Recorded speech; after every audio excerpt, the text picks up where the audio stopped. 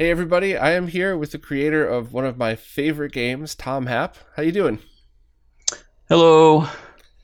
So thank you so much for taking the time to do this. I'm really excited to be able to talk to you, and I really think people are going to enjoy hearing directly from the creator of, in my opinion, genuinely one of the best Metroidvanias out there ever. Not modern, just one of my favorite ones that I've ever played. So thank you for making something so amazing. Oh, it's my pleasure. The special edition of the game, the one, came with like a DVD or something, I believe, with a full interview and a backstory and all of that stuff. So, I don't think everybody listening is going to have heard that. So maybe we could just kind of go over your origin story a little bit, just to bring everybody up to speed on this. But you made the first Axiom Verge all by yourself, including the graphics and the music and everything, right? That's right. So, how does somebody even start to begin an undertaking like that? Have you done game design in the past? Are you a professional musician? Or I was a game developer. I was a programmer. I had been a programmer and an animator at various points in my career. I worked for EA and I worked for Petroglyph Games, and I had also basically always been like working on my own hobby projects the whole time. Even when I was in college, I was doing that kind of thing. So no, I was never a professional musician, and I don't have any like real music training. I took a class once in MIDI um, in college, and that's about the extent of my professionalism as far as music goes. Yeah, I'm definitely a imposter when it comes to music. well, I mean, that's the beautiful thing about any kind of art is if somebody likes it, you've won. It doesn't really matter. There is no such thing as an imposter. If you made something people like, that's it. It's for real. So, I think the music is one of the things that, you know, a really good game doesn't need the best music, but having good music with it just adds so much to the atmosphere and the ambiance of everything, and especially especially when different parts of a game have a different feel just in gameplay, and then you change the music to match that. When you were writing the music for Axiom Verge 1, and I guess 2 as well, did you always have that in mind of, as you're designing the level, you had a feel for the music, or did one come first? Usually I had an idea of what the music would be, but generally I did the level design first, and and then to some degree, like I would do the artwork for the levels first, and then um, I would come up with the music that I thought should go with that artwork, and then when I was actually developing the game, or like doing the game design and putting it all together, I would a lot of times be like, I don't think this song fits with this one, and end up switching a couple of tracks here and there. So by the end, they might not be the original tracks that I had planned. That's pretty cool, though. I mean, the fact that you kind of had a sense of where you're going through it. I mean, you could definitely tell. I don't. I'm terrible with names. I don't remember any song names and anything like that. But I remember the different parts of the game. There was one that had a very distinctive feel to it, in Axiom Verge 1, and in the second one, the music. I liked how it was kind of different versions of the same song depending on what part of the area that you were in and all of that stuff. It was very cool that you had the vision of the feel of the song as you're going through all that. And so I guess between the two games, did you do anything differently from a composition point of view, both in music and in level design for the second one? Because I thought the first one you nailed the formula, and I was wondering, is the second one going to be like just an extension of the first, which would have been fine, but it definitely had a slightly different feel because of the drone mechanics and everything. Yeah, like I for the second game, I had a choice of like whether I should just sort of like reskin the first game, and sort of like make, basically like a ROM hack of the first game, which is what a lot of sequels seem to be. Or I could make something different. And I was so tired of the first game that for the second one, I just I was like, well, let's see how different I can make it and still be part of the same universe, and still feel like the same, like it belongs, with the Axiom Verge name. So uh, that's kind of was my philosophy there. And I was thinking about like, what game sequels should I use as my reference? And like, if you think of, uh, like for example, like in Tomb Raider, the sequels are kind of like reskins of the original. Um, they did a reboot, and then the reboot sequels were kind of like the same as the original but in different locales. But then there's series like Zelda where like the second game is a side scroller. It's completely different from the first one. Um, Super Mario Brothers 2 is not even a Mario game to begin with. So it's completely different. But even then, like Mario 3 and Mario 4, they change so much about them with like the raccoon suit and the cape. Uh, and I thought it would be better to take that route where like I basically change as much as I can and gets some depth so that if people feel like uh they need to play an Axiom Verge 1 type of game, they can play Axiom Verge 1. And Axiom Verge 2 would be a whole different thing and not just like a repeat. Yeah, that makes perfect sense because you don't really the stories tie in, but you don't need to play one in order to play two. So it's a perfect fit that way. It's not like you have to go through the evolution. You could just kind of pick up either one, but the story is pretty incredible. So I hope people do play them in order just to get that sense of it.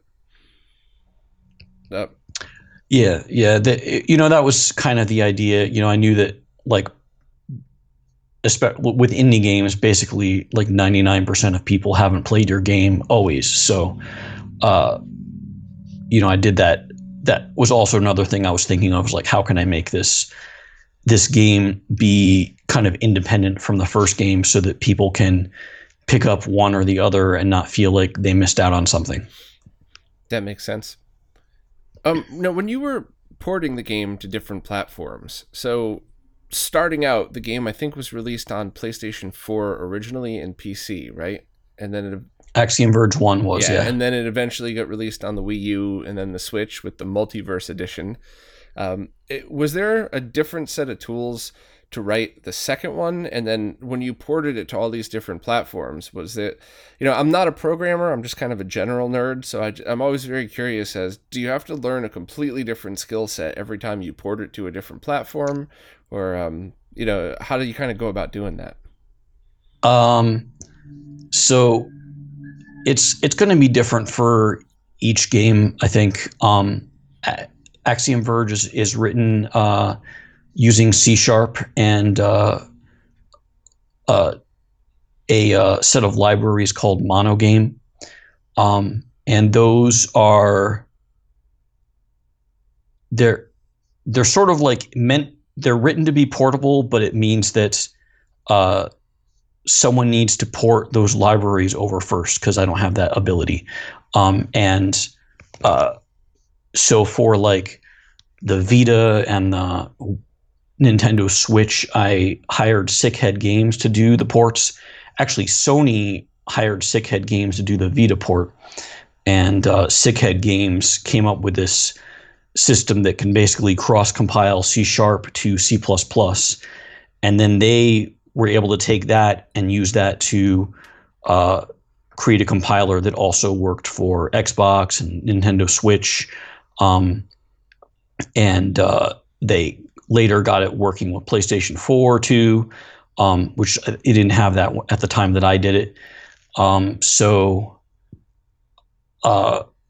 it's kind of like you don't have to repeat most of what you do, but there's always like a whole bunch of pretty like detailed, annoying little things you need to change for each platform.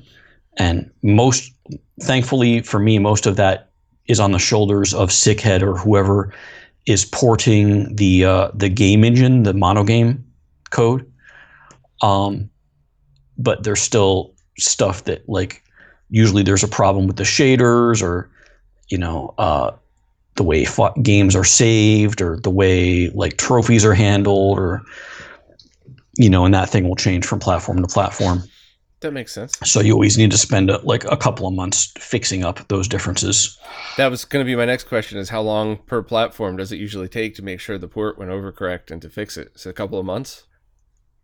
It depends. Like for instance, right now, Sickhead is making the PlayStation 5 version of Mono Games, so we can have Axiom Verge 2 be on PlayStation 5, and like it's basically getting those graphics libraries because they're not the same as PlayStation 4. So he's trying to get everything nailed down, and that's taken a couple of months for him just to do that.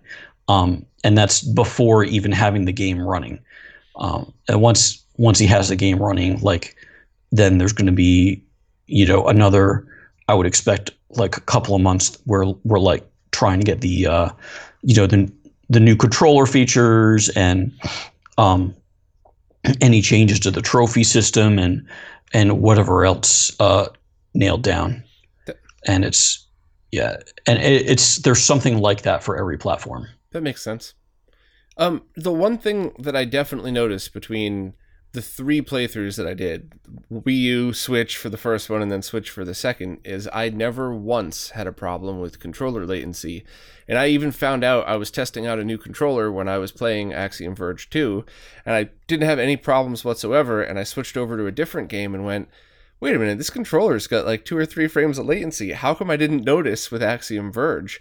So what did you do, or did you even have controller latency in mind? Because however the game is programmed, it's snappy and it felt great no matter what controller I ended up using.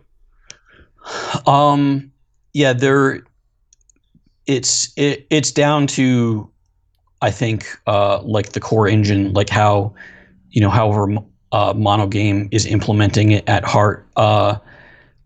So like, that layer it's pretty minimal. It has stuff to like read the joysticks, and then it's up to me to like do what I do with them.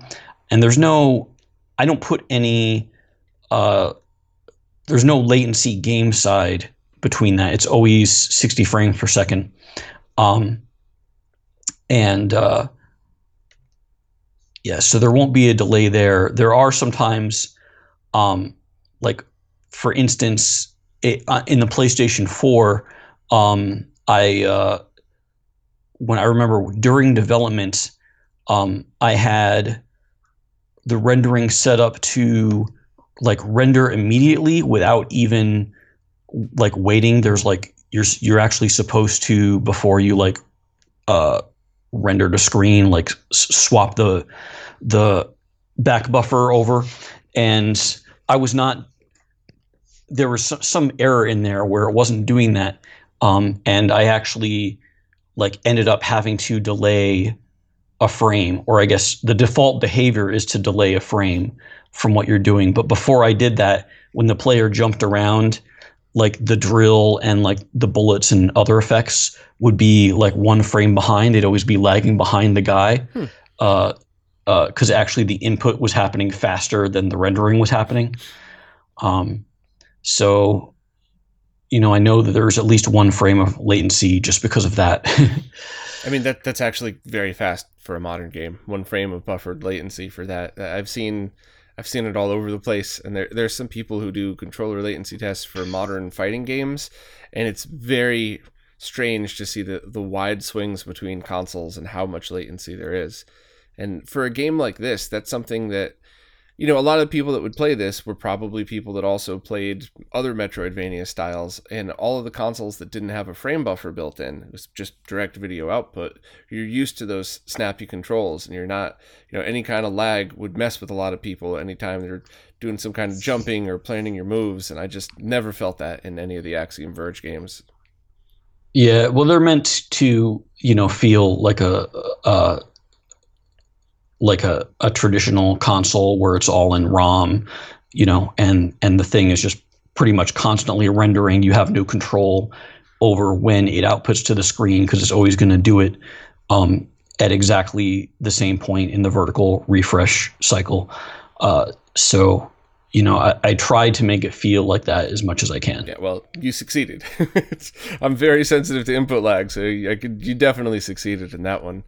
Um, Now, how did you end up choosing the resolution of the game? Was it to fit a mobile screen? Or was it just the retro style that you wanted to choose? Um, yeah, the resolution is always difficult with anything with pixel art because if it doesn't divide evenly into the display scale, you will get artifacts and you'll see like pixels shifting size as you're running along and you're scrolling.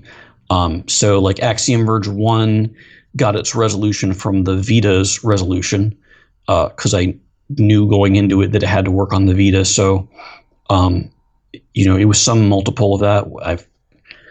I can't remember. It was like 472 by 544 or something. No, what am I thinking? 960 by 540.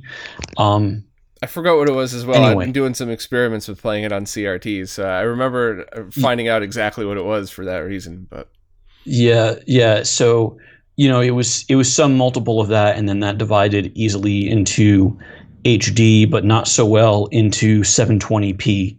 Um, and then on Nintendo Switch, uh, which is 720p, I was afraid it was going to look wrong. So what we tried to do at first was to scale the game in the software to 720p first, and like come up with like some intelligent scaling algorithm, and it looked horrible. So then we were just like, I guess we're just outputting at 1080p, and the Switch does what it does. And when you do it that way, it looks fine. I don't know how it does, like what kind of mathematics they're doing in there to make it look, but it looks way better than if you scale it yourself. So, and then for Axiom Verge 2, there wasn't a Vita in there, so I was like, well, maybe I can get it to look even better on the Switch. So then I based everything on the Switch's resolution. Like once I found out what it was, because I was actually already developing the game uh, before the Switch came out, and waiting to find out what the specs were. And then once they were once they were out, I made it basically a third of what 720p is. So it was like 436 by 240. Um, and then that has the inverse problem. It doesn't scale up to 1080p perfectly. So I have the option to put a border. But if you have 4K and you're on a PlayStation Pro or higher that can do that, then it fits perfectly and it doesn't need the black border. yeah, that resolution scaling is the bane of all retro gamers' existence who wants to play on a flat panel TV. So the website spends quite a lot of time talking about scalers. So I think everybody listening to this is Yes. going to feel your pain. Yeah. Yeah. Yeah. And like, not to mention like CRTs and 4:3 aspect ratio. I didn't even consider that because it's too much complexity to try to solve. Yeah, so the games are both inherently 16 by 9, right? They are. Yeah. Because I did a couple of experiments playing them both on CRTs, and I always just put it in the 16 by 9 mode, so black bars on the top and bottom. And I'm lucky enough to have a Mhm. couple of widescreen CRTs because I'm a giant nerd, so I have a pile of them over Yeah. there, and it was Oh it yeah. was really cool. There weren't too many of them. Like I had a Sony one like back in the day, and it was ginormous. Yeah, And it was only 30 inches, but it was like 100 I pounds don't know if you can see over. that, but that is my wall of CRTs over there. People, I'll try to drop a video in the chat, but yeah, I have everything from Mm. professional broadcast monitors to consumer grade and everything in between. And I was playing Axiom Verge on each one of those, Axiom Verge 2 on each style at least, just to get a sense. And I was really Mm. impressed that, like, I loved all of them. Because there's some scenarios where, oh, this game definitely feels better on a CRT. Most N64 games are actually like that, in my opinion. But some Mm. games just felt more at home on a CRT. Others look way better on a beautiful OLED. And this one just looked great on all of them. I played it on a CRT. It felt like an old school game. I played it on the OLED. It felt like a modern game. It was just, it was very cool to see the artwork look the same but so different on each type of display that you use it on. When you're thinking about pixel art and stuff like that, do you ever consider like OLED versus LCD, and I guess plasma for people that still has that, and how it would change? Or do you kind of just keep like the 10-foot view of it's going to be a little bit different, so stick to my artistic intent? Yeah, I don't worry about it too much.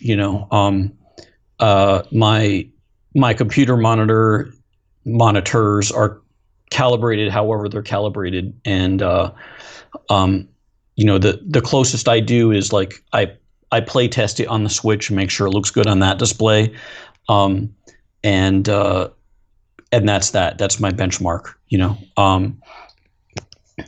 And Yeah, and I mean I know it's going to look different on different displays, and there is some, I guess like magical whatever the raw RGB value is that I guess is the real way it is. That maybe there's some display out there that shows it according to whatever standard dictates how that should look.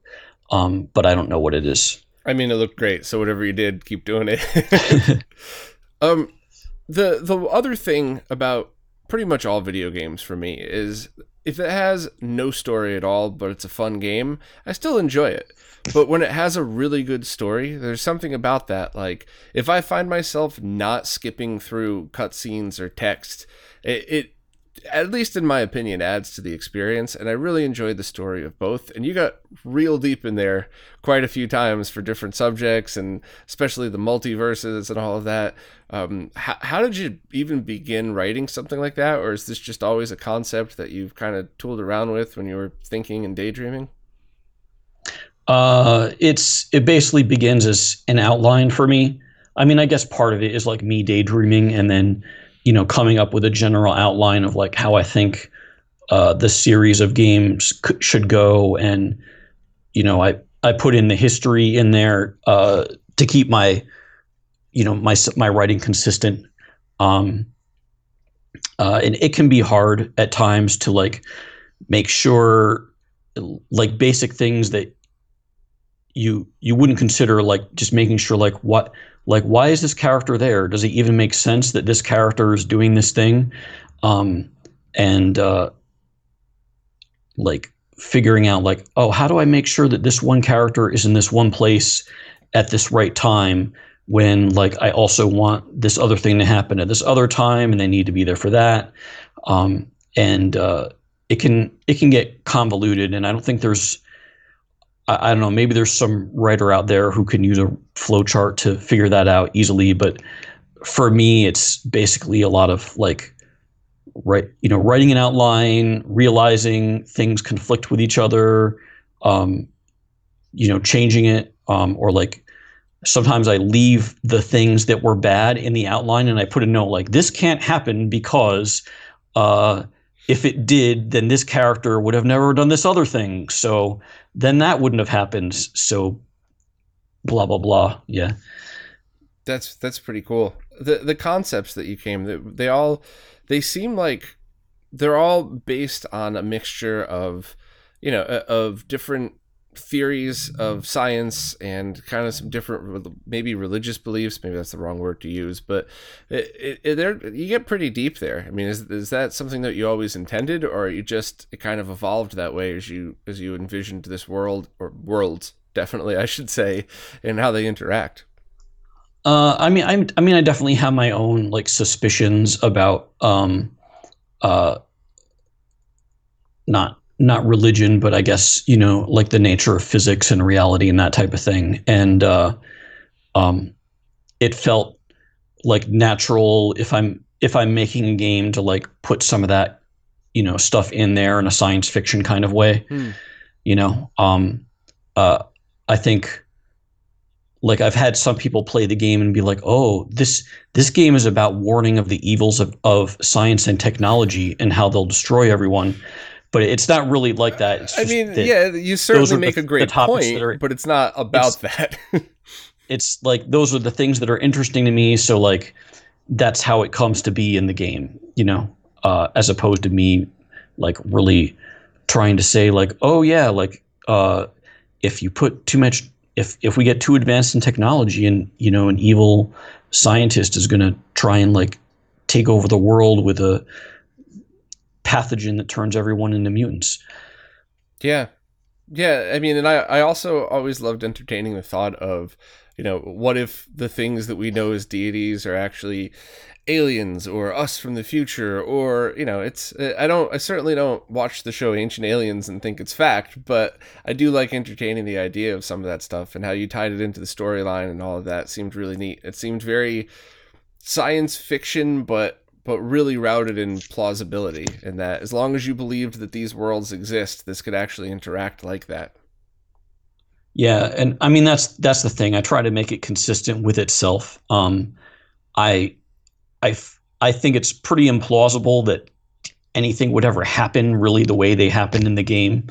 Um, but yeah, it's interesting. I've seen in at least two like reviews. I'm always ending up reading the reviews, and like people said the game had a lot of pseudoscience in it.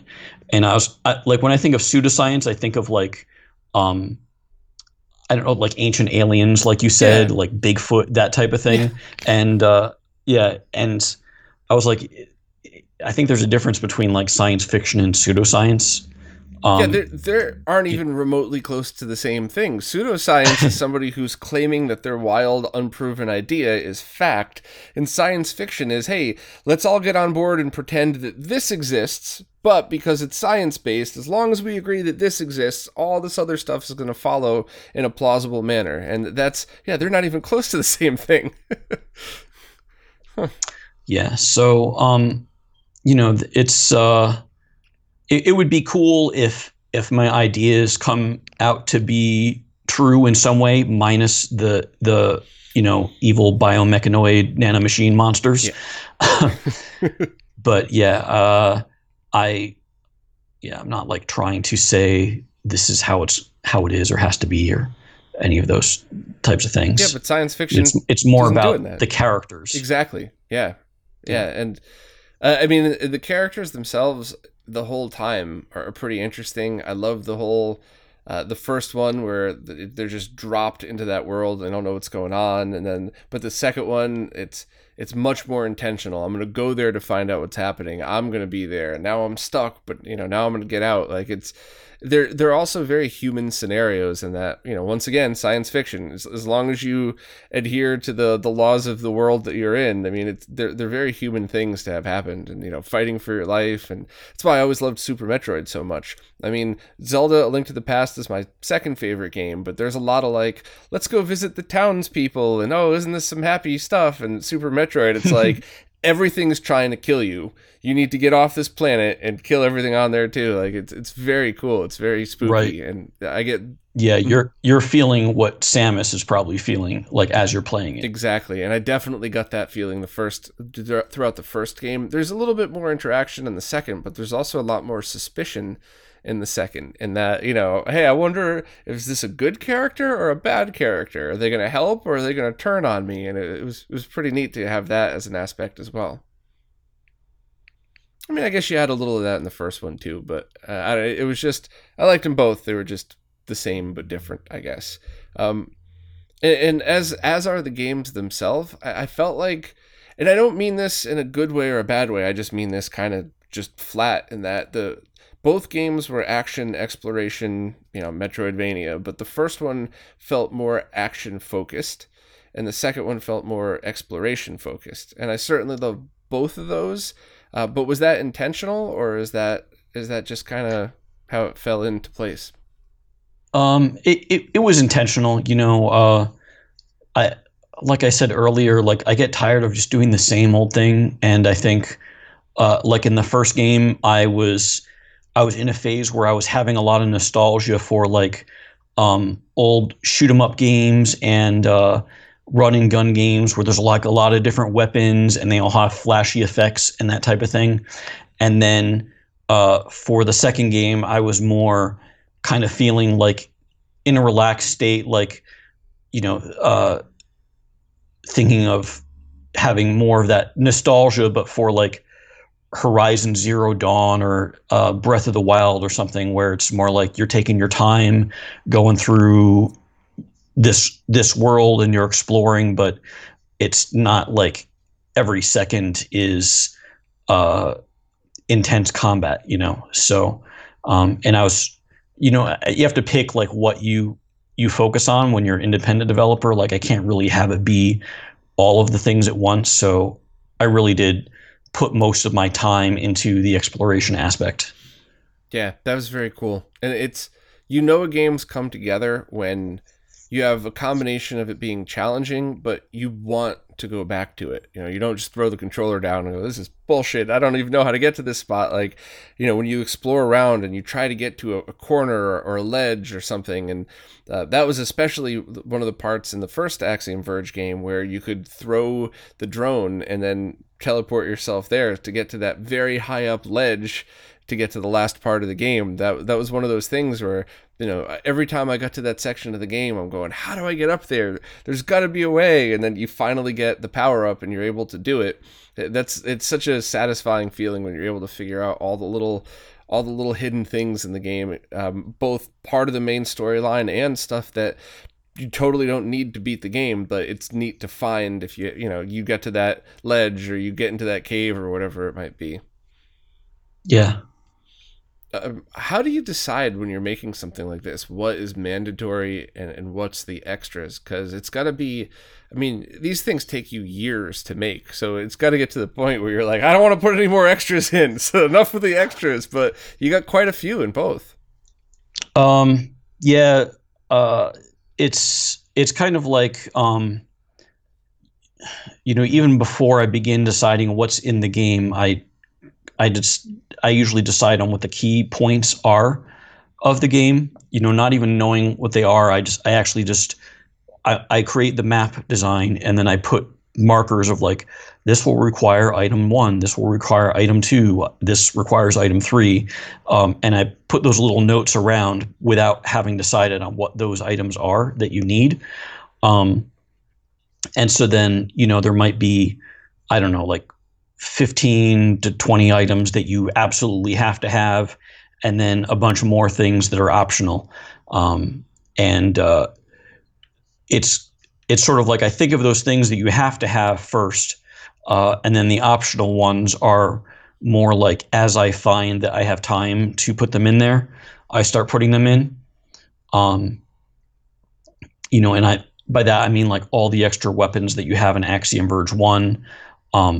Like I think when I made them all, I just sat down for like a month and just made like 20 different weapons, one after the other, and didn't stop until I had them all. And Axiom Verge 2 was a little bit more like, oh, I have some time, like I'll make a new type of axe. They were more involved because the character, you have to animate the motions for all the characters, each of their actions. So it takes longer. It's more intensive to make a new weapon in Axiom Verge 2. I guess another thing I can say about it is, like you have to keep in mind like your character's like health and power and what the maximum is you want it to be, and like how much you want one unit to be worth, and that affects how many you find. Because if I'm like, the maximum power is, the character can have like 10 segments of health or whatever that comes out to be, like 100, 10,000 health or 1,000 health. And I decide that each one of those things is 100, then it means I've only got 10 in there. But like for the skill tree, it's actually this kind of like exponentially increasing thing as you like add more and more skills to your skill tree. So in Axiom Verge 2, it wound up that to have these little skill nodes that you find, there had to be a lot more of them than there were like health nodes or power nodes in Axiom Verge 1. And that was kind of like just dictated by the skills that I wanted the character to have to be able to upgrade to, Yeah. And like at a certain point, I was like, I really shouldn't make any more skills because it's getting harder and harder to find a place to put each of these hidden nodes, and I try to, get it so that every room in the game has some kind of purpose to it. But I was like starting to run out of rooms to be like where I'm going to put a hidden thing. Yeah, and as a player, it's also it brings up an interesting question of, for somebody who's never played the game before, how do you know where to apply all of those nodes?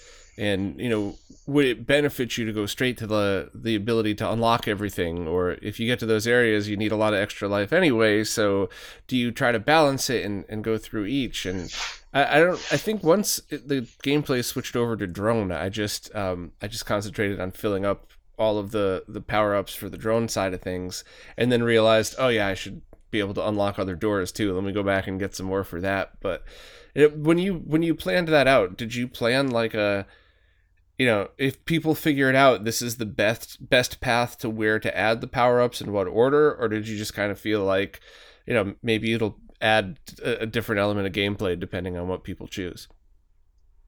Um, yeah, it was more that I wanted to add more options. I like the idea of uh, the like the increasing of your hacking ability, um, as like having that be in like direct competition to your like mind real estate of whether you want to do that or the action based like damage and health and whatnot.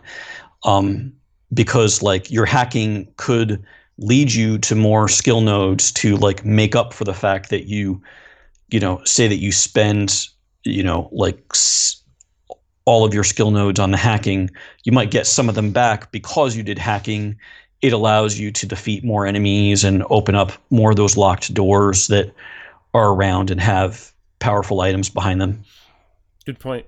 And yeah, it wasn't that there was an ideal way that I thought people should do it. I just thought it would be fun to give people that option.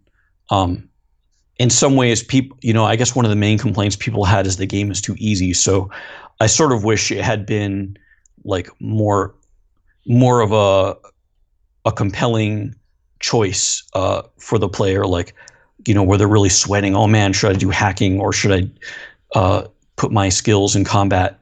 Like maybe if I had made the combat more difficult, but it is what it is now. It's out there.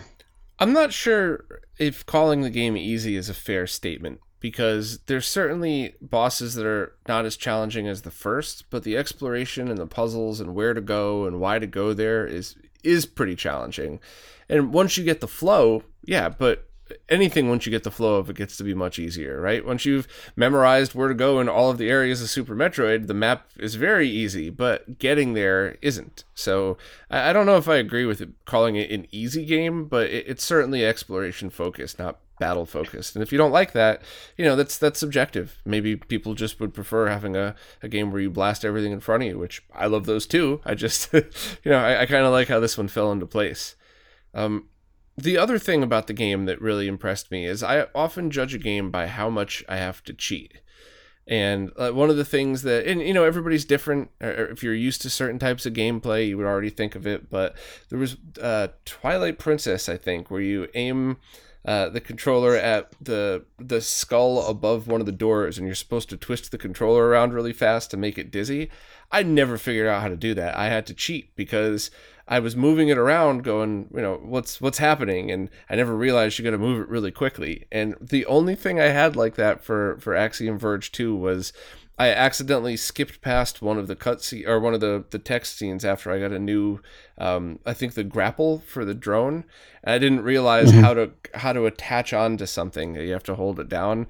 And once I looked it up, I felt really stupid. So I was like, oh man, I should have been able to figure that out. But that was it. That, and there was one section that I kept not running to the bottom of the screen where there was just an open cave to another section. And for whatever reason, my eyes never thought, hey, try looking down there. So I looked at a playthrough and saw it. But I guess the point of me rambling with that is both of the things that I felt like I needed to cheat on were totally my fault. Whereas there's a couple of games where I've looked things up before and go, how the hell would I have ever known that? Where was the clue? I mean, this is like old NES style of confusing, and I definitely didn't get that.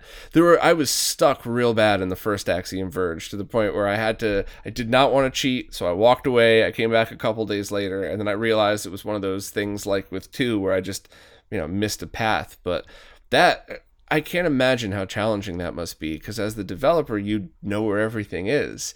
So what kind of challenge is it, and how did you try to make it flow the way that it did so that people could just find their way eventually without having to think it Uh, through? yeah, it's developing it is kind of like playing through like a maze yourself, because uh, yeah, like that kind of like funneling the player to the place where you want them to go.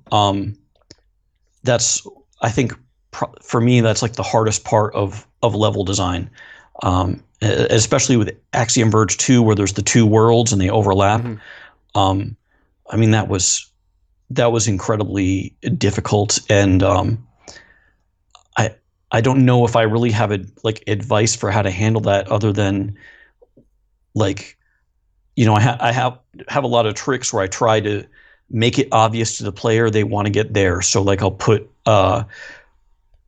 like a non-essential bonus item like in view of the player. Like you know, anytime when someone was playtesting the game, they were like, I didn't know what to do, and I find that like it was just that they never went to the upper left of a room or something like that. So I'd go and put like a glowing flask or something in that part, or put like an actual like light object, like you know shining the light on something that I wanted the players to see.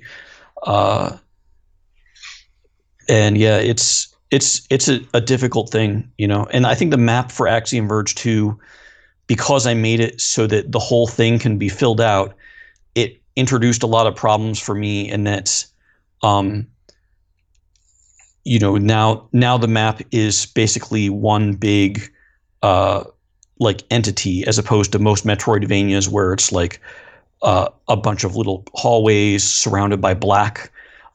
So it made it less easy to tell like what things connected to which and which ones were actually blocked off. Mm. Uh, so yeah, I had a lot of work trying to do that. I don't think there's an easy explanation for how to make it work. Yeah, well, it did, so it was pretty impressive.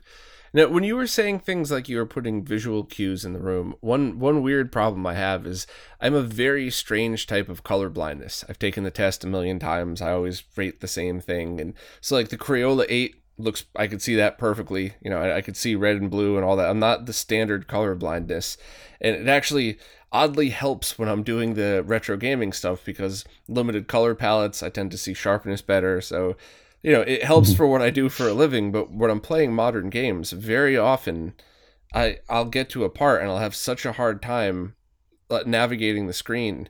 And there were like a few very small things, but I was impressed overall about how the color palette was used in a way where it was nice, it looked good, it wasn't simple by any means, but I didn't really get that sense of what the heck is in this room? Is this my color blindness messing with me? Is that something that you took into account at all? Are you slightly colorblind, and that's why you're able to make it safe for colorblind people? Or Uh, no, I'm not, but I did try to make it so that the the game was more reliant on the shapes of things, as opposed to the color that they were. And I also tried to make more use of light versus dark in signaling to players what is significant and what is not. So, like, the higher contrast, brighter things are usually the things that you should stand on or you can interact with, whereas, like, the low contrast, darker things are more meant to be background. Um, and I think I did that more than I did with Axiom Verge 1. Than I did that more in Axiom Verge 2 than Axiom Verge 1. that makes sense. The teleport command too between or the aspect of it that allows you to go between them. was both really handy and sometimes did make certain sections a little easy because you don't have to hunt back through. Was that always the plan for the second one, or was that something that you kind of just decided as you went? Um, I'd say I was like a couple of years into development. Um, and like I had originally thought, like maybe I'll have an upper half to the world and lower half, and you can like teleport between them. But then at some point, I was like, well, maybe the thing that I do instead of the secret worlds can be this other second layer world. And so from the time that I was actually like programming the game on, I had always had that that two worlds mechanic built in there. Um, I didn't like initially. I didn't realize how confusing and difficult it could be to do it. So like in my first go around, um, you would get more of the alternate world traversing abilities sooner. But that meant that you could teleport out of the breach world, and into the wrong spot or into a place where it would take you a really long time to get back to where you were. So uh, I kind of had to revise it to like do a pretty slow build up of getting the abilities to traverse into the breach and out, um, and like giving you the ability to, in a way you think of like, oh, I can drag the portals wherever I want, but that's actually like a concession to not being able to just enter the breach at any point you want. So the portals are there to restrict where you can enter and exit the breach and make it less likely that the player is going to um, put them in a spot where it takes them forever to get to where they need to be or get soft locked somewhere. That makes sense. And that also, now that I think about it, the ability to teleport between the different save points came about the same time as when you could exit the breach at any time. And I could now, that makes sense, because there were a few times that I probably exited to a spot that I wouldn't have been able to get out of if I didn't have Yeah. that. But it was mostly not like that, because a few times I tried to make it a point to not do that unless I had a distinct goal in mind. Like, oh, I just spent 10 minutes running across the wrong side of the map. Let me go to the other one. I like, just, no right or wrong. I just personally liked to walk through to see, all right, I got extra stuff. I'm getting used to this new game mechanic. What else could I find? Is there a different section of the room? So I found myself bouncing back and forth between save points with the auto teleport a lot less, but I did jump in and out of the breach as much as I could just to kind of see what other sections I can get to and what wasn't just required to progress in the game, but how could I manipulate that to get that extra item or to get all those the extra stuff. I thought that was pretty cool. Yeah. Another thing that I just thought of, that made it more complex was that in the beginning of the game, when you throw your drone and you have like the drone is a separate character from the player, I had to like really work hard to make sure that when the drone got through traveling in the breach, it came out in a place where they were nearby the body of the character. Yeah. And there were like bugs and stuff where you would die in the breach and then like somehow end up in like some save point like way before like whatever the player last saved is the drone, like in another part of the world that was not the same place they saved when they were the human. And yeah, that was really challenging to get that to work and took a lot of trial and error. Now, I remember when the game first launched, you had released a bug fix for it almost immediately. But I was actually moving at the same time that the game was released, so I first played it after the patches. What were and I'm sorry if you've already posted publicly about this or something, but what were the fixes that you implemented? And you made a comment about Nintendo taking a lot longer to implement their patches and upload them. Could you talk a little bit about what that's like for any indie dev out there that might be about to go through the same thing? Um, yeah, I'm opening up my Visual Studio so I can see what I put for the patch notes. The patching system it's completely different on different platforms. Like, um, Steam and Epic Games, like they totally don't care what you do. You could put in a patch that breaks everything, and it doesn't matter to them. Like you'll find out because people will be mad at you right away. Um, but you they won't do like quality control on your game or anything. Um, uh, Sony has a thing where like your first submission of the game requires the full QA process, and then patches that you do after that can be done like can be approved in like a half hour or something really quick like that. Um, but for Nintendo, it's it seems almost as if every patch needs to go through the whole QA process. So um, it can be a couple of weeks. Uh, like even if you feel like you did something simple, like at the moment, I broke the Russian language translation of Axiom Verge 1, and I'm waiting for them to approve. I've been waiting for, I don't know, like at least a week for that to go through, and uh, all I did was to fix it was to change uh, the bitmap file that has the Russian characters on it. Um, so it's like to approve that one file, they still need to like play through the whole game, make sure the whole game works. Jeez.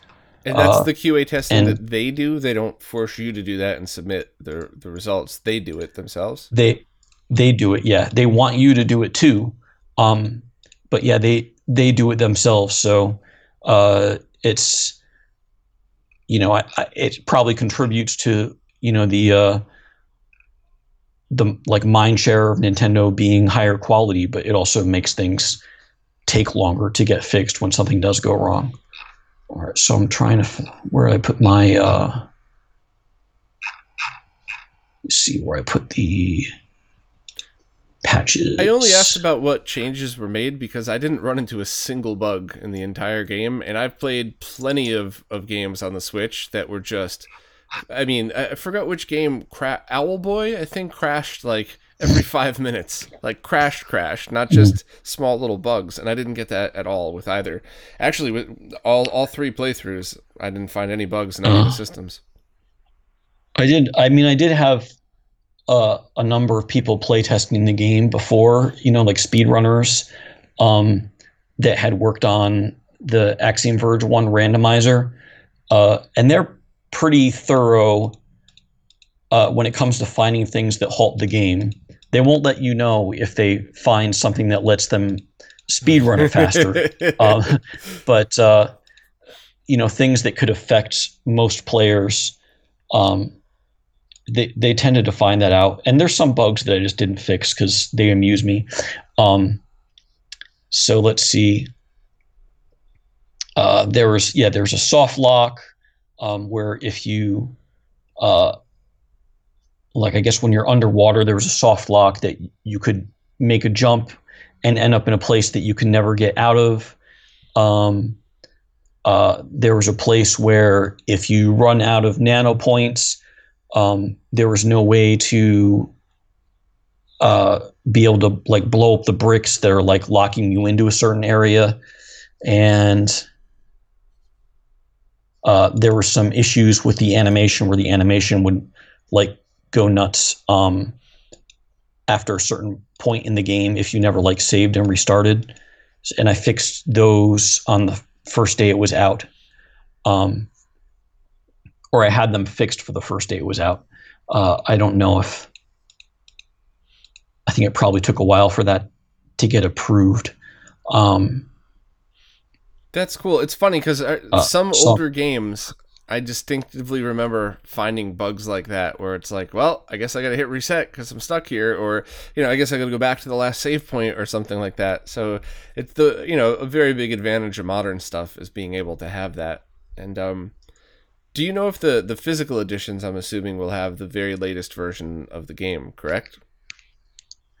yeah, yep.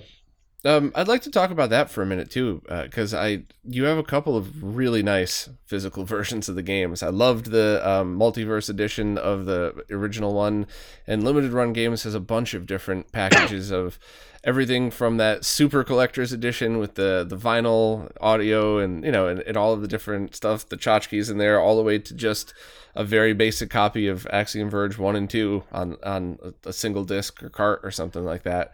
What's your thoughts on physical media versus digital? The whole preservation aspect on all of that, or do you not really have an opinion?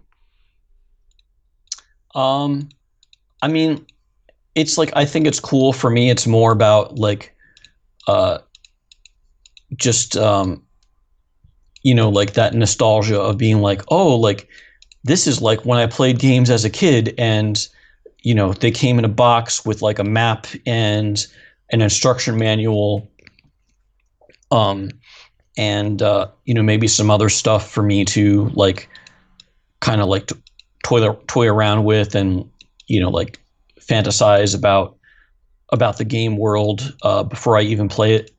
Um, but it's not something like I don't buy a lot of collector's editions on my Mm-hmm. own. You know, um, I do like getting the stuff that comes with collector's editions for Axiom Verge 1 and 2, because then I get to have it too. And like, I get little toys and stuff that I can put on the shelf that look cool to me. Um, uh, I think it's good that there is there's a number of people all interested in preserving games and making sure there's a physical version of things, because who knows what's going to happen to Steam and the PlayStation Store, and the Nintendo Store. Is that stuff going to disappear? And am I going to have to keep on making new versions of Axiom Verge for future platforms because they're no longer backwards compatible with the previous Mm-hmm. one? Yeah. Yeah, I mean, ultimately, I kind of wish that there was some kind of like central repository of games where the game was like always there for all time, and you bought it once and you owned on everything. Uh, Maybe someone will come up with a way to make that happen, but it's not there yet. Yeah, I agree. I have such mixed feelings because the ease of digital games is so awesome, but once a platform goes down, it's gone forever. And I know a lot of dirty pirates, and I mean that in a nice way, who rip and archive all of this stuff, and they don't share them, and they sure as hell don't sell them. That's not even a gray area. That's just a giant piece of crap who would do that. But it's kind of a weird thing because you archive all of this stuff, and when do you feel like it's okay to share? If you're sharing an Atari 2600 ROM that hasn't, the cartridge hasn't been made in 40 years, it's kind of a good thing. The word gets out there, more people talk Yeah, about it. If somebody wants to make a new digital edition, they could do that. And now right. there's more people with interest. But I sure as heck wouldn't want to see a ROM of Axiom Verge 2 pop up. Yeah, yeah. There was a time in like the late '90s, early 2000s when it didn't seem like publishers really cared about like ROMs, or weren't really doing anything about it. And there were ROM sites that were basically like giant library encyclopedias with like reviews and descriptions of like every single game ever made. And you could just like look at them and be like, oh, this looks cool, and like download it and play it for free. And that was amazing. And I feel like uh, it's it's kind of a shame that that's gone, like for you know particularly for like older games that like no one's ever going to play again unless it exists in that form. So I don't know. I hope somebody comes up with a solution that's elegant and isn't something that can be taken down for legal reasons, or uh, because they just aren't profitable enough anymore. Yeah.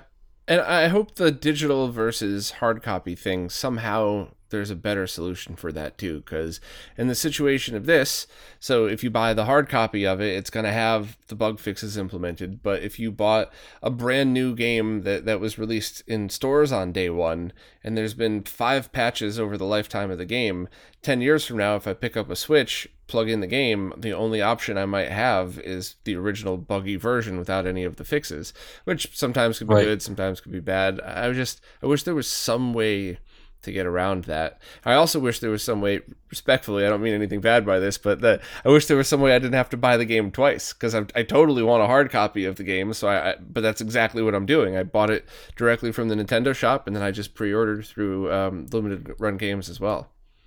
Right. Yeah. Yeah. There isn't really a good, you know, maybe there could be something that someone makes a central repository, a Carfax for games, and you can see who owns the VIN of your particular game. And like once you have that VIN, now you own all versions of it. I think, that's for someone else to work out how that is going to happen. I'm all for it though, if it does. Yeah. This might be kind of a more general and stupid question, but if somebody has the digital download on PlayStation 4 or Switch and they buy the physical version and plug in the physical version, will they get their access to their old save files, or will the physical version create a different save game? It'll be the same files. The thing that's different is when the publisher is different, and that's what happened with the Badlands version of the Switch, because it was published by Badlands. It's actually got a different like SKU number to it. So the physical Axiom Verge 1 and the digital Axiom Verge 1 weren't compatible, but the new physical Axiom Verge 1 that we're making now should be compatible with all the digital Axiom Verge 1s. Okay, So that's cool. I'm glad that you guys put some thought into that, because that was the only other thing that would have frustrated me, and it makes sense. As far as all the extra stuff that comes in these collector's editions, how much of how big of a role do you play in what stuff is included and what they come up with, or is it just your distribution place says, hey, here, how about this idea? Would you like us to throw this in for you? we have meetings like with like limited run. Jeremy Parrish is like my contact over there, who basically, like, together with him and Dan Edelman, we decided everything that's going to be in those collector's editions. I mean, they're the experts in that kind of thing, like as to like what people want and what's going to be the most popular. So we listen to them, but then there are suggestions. Like, it was my suggestion we have a shadow box in there because I like shadow boxes. And and like I really wanted there to be like a double-sided map or something with 2 maps in it. So like that's going to be in there. And then there's things like that I had never heard of before, but like Limited Run was like, oh yeah, Chirashi. It's these like little letter-sized like posters that are really popular among otaku, I guess. So that that those ended up in there, and they look really cool. And like everything that they do, I didn't design anything new for it myself, but everything they designed, they like showed to me, and like I gave them my approval, or said like oh, like this part looks weird, like you're looking at Trace from behind instead of the front, like can you get the artist to make a version of him from the front? And they go back and they change that. That's pretty cool. So that's good. It doesn't all fall on your shoulders to try to figure out how to manufacture, all those little different things. It's good that it's kind of a team like that. And I actually know Jeremy pretty well, so he seems like a good person to be put on that. Yeah. I would think he's also very into like the capture, like scene, like the RGB CRT, like hookups, and getting everything to come out perfectly clear for his, he does a lot of those videos. Mm-hmm. Yeah, that's pretty cool. So at the end of the game, it kind of was a teaser that there's going to be a third game possibly. Is that something that you've talked about? Have you decided if there's going to be an Axiom Verge 3, or did you kind of just leave it? Yeah, I mean, there pretty much has to be a third one to like have the first two make any sense. So, we'll see if I have the throughput to do that immediately, or if I need to like take a break and make another game. But it's safe to assume that I'm going to be working on Axiom Verge 3 at some point. That's pretty cool. Do you have anything in mind? Any differences? A different look? A different idea, or is it just still like all on the table? It's kind of like all on the table. I'm thinking the third one might have more of maybe a survival horror feel to it than the second one did. Not because people were asking for something darker, but just because that's what I feel like fits into the story that I've got. But yeah, like everything else is it's up in the air until, I'm in basically like, what do you call it? Like pre-production or discovery phase. I'm trying to figure out what I even want to do. Yeah. And hopefully by that time the Switch Pro will be out and you could have it scaled directly to 4K like the other versions. Yeah, that would be neat. Well, hopefully there is a Switch Pro and those are not just rumors. Yeah, I think I think Nintendo really is capitalizing on the portable aspect of it, which is, I understand, because I think that's a giant part of their user base, but I love just playing on the TV, and I almost never connected. Yeah. Like I was just playing before just to kind of re-immerse myself in the game before we talked, and I think that's the only time I've ever played Axiom Verge in portable mode ever, was just now kind of walking around, listening to the music, getting a feel again. So. Yeah. I would definitely like it if it would be backwards compatible with the current Switch, whatever their next thing is. And even better if you could up-res Metroid Dread and whatnot to 4K, Zelda in 4K. That would be nice. Yeah, Metroid Dread looks so good, but at the same time, all I could see is like, wow, this this doesn't feel like a brand new thing that I should be playing on a 4K OLED TV. Like, it's a gorgeous game, but I wish it was out in 4K just not that it would make the game better, but it certainly would look a little bit cooler. Right. Yeah. It's, I don't know, it's just one of those things that makes you happy to see things in the, crispest, cleanest way they can look. Yeah, absolutely. Well, thank you so much for taking the time to do this. This was awesome. I was really excited to get to talk to you, and I'll be buying all the games that you make. So maybe we could have this chat again when Axiom Verge 3 is coming out. All right, awesome. Yeah, I look forward to it. Thank you very much for your time, and I will leave links to where to follow you on social media, as well as, of course, where to buy the physical editions of Axiom Verge 1 and 2. And as far as digital editions, at the moment, it's PC, Switch, PlayStation 4, with PlayStation 5 coming probably in 2022, right? Yeah, like it would really be awesome if somehow it could be out in 2021, but we're in October now, so I think it's unlikely for that to happen. Cool. Well, thanks again for your time. I really appreciate it, and please don't stop making these awesome games that we all love. All right, thank you so much.